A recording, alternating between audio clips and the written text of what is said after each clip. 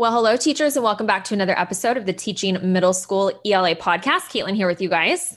And Jessica, hey, everybody. And we are coming off of a great weekend. We're recording this March episode in February because we batch our podcast episodes, which I think is so apropos for what we just did this past weekend with a lot of our EB teachers. And that is batch planning live. It was amazing. It really was. I had such a wonderful time. That was 6 hours each day, I think, with our community. And it flew by for me. Yes, I agree. I was sitting, I was just looking at the clock and boom, all of a sudden it was 2:00, 2:30 California time. I was like, oh my gosh, this is almost over.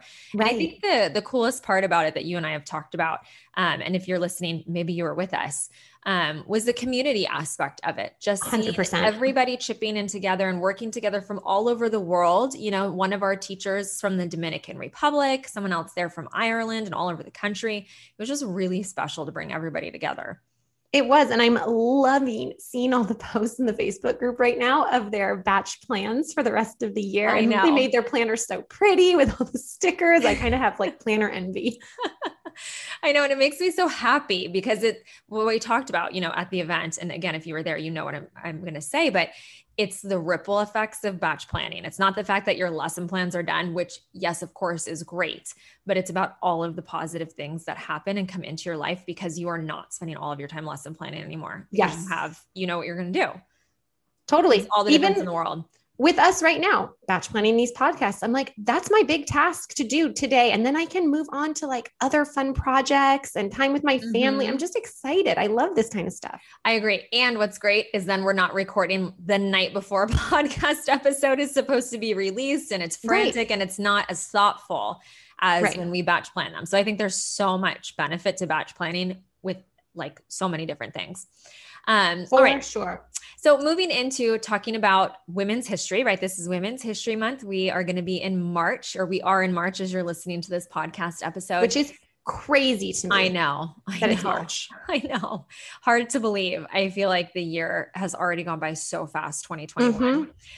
Here we are. But we think it's just such a great year as always, but to celebrate women and women's history and how much of an impact women have on the world. I believe that women run everything, right? Behind the scenes and are in charge of everything that happens. I know that's what happens in my household, at least.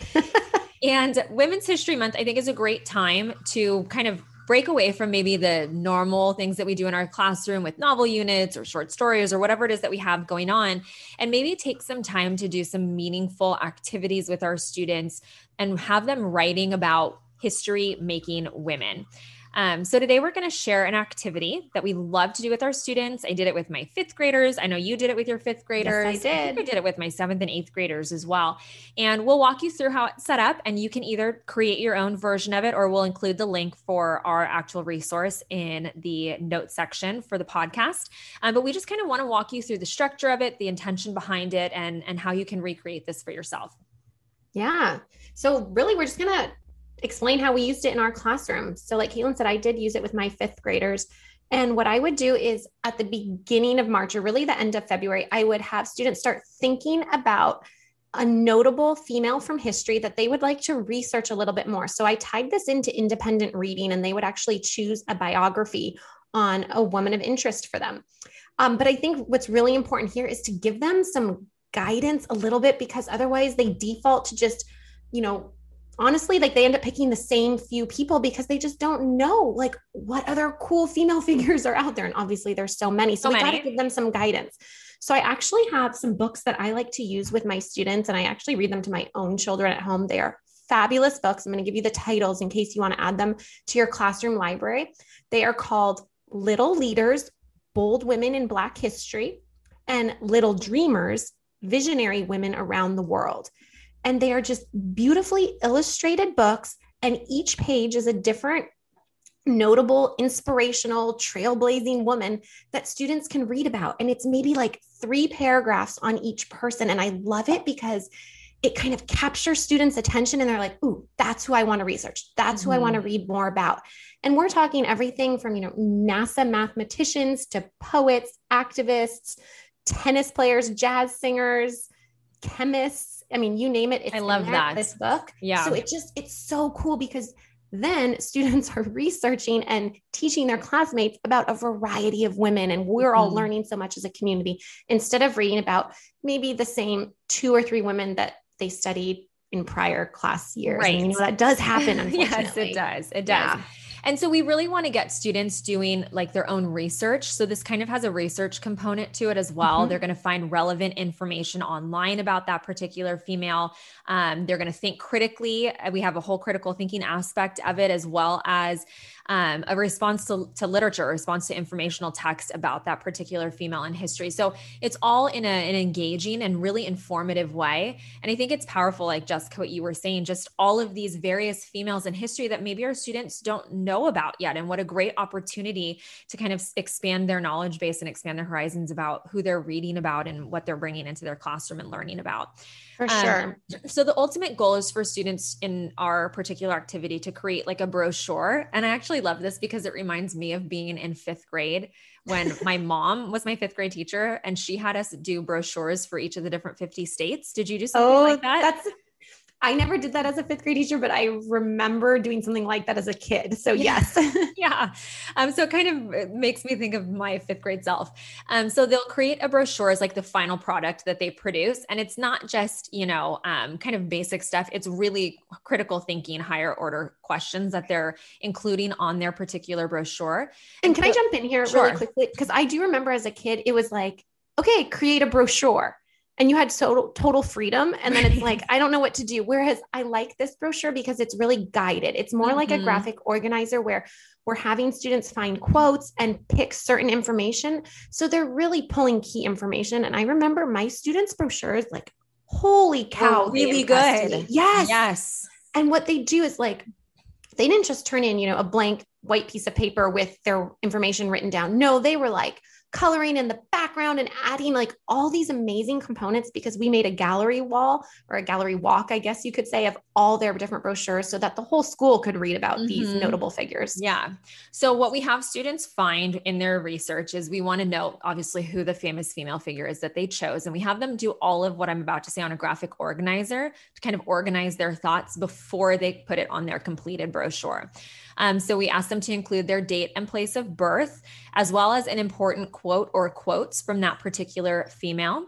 We have them find 3 interesting facts. So again, this is kind of basic so far, but then we want them to kind of go in depth, right? And start to be critical and looking at this through a critical lens. And so the first thing we want students to do in that regard is to explain how that particular female figure had an impact on society. What was it about that particular female? And that, just because it is an athlete doesn't mean that there isn't a huge impact. I think all of these females have great impacts on society. It doesn't necessarily have to be, the first woman to create X, Y, and Z to have a great impact on society. And then the second part of that graphic organizer, where we're having students kind of brainstorm their ideas, is we want them to create or come up with rather a single adjective that best describes that particular famous female figure. And then we want them to find 4 quotes. So we're having them find pieces of evidence that directly support their choice. So we're going back to evidence-based writing. So this is really, working with that reading for informational text standards that we need to hit on. And so all of that information then will go onto the brochure that students are completing at the end. So kind of the brochure like brings that brainstorming graphic organizer all together in one place.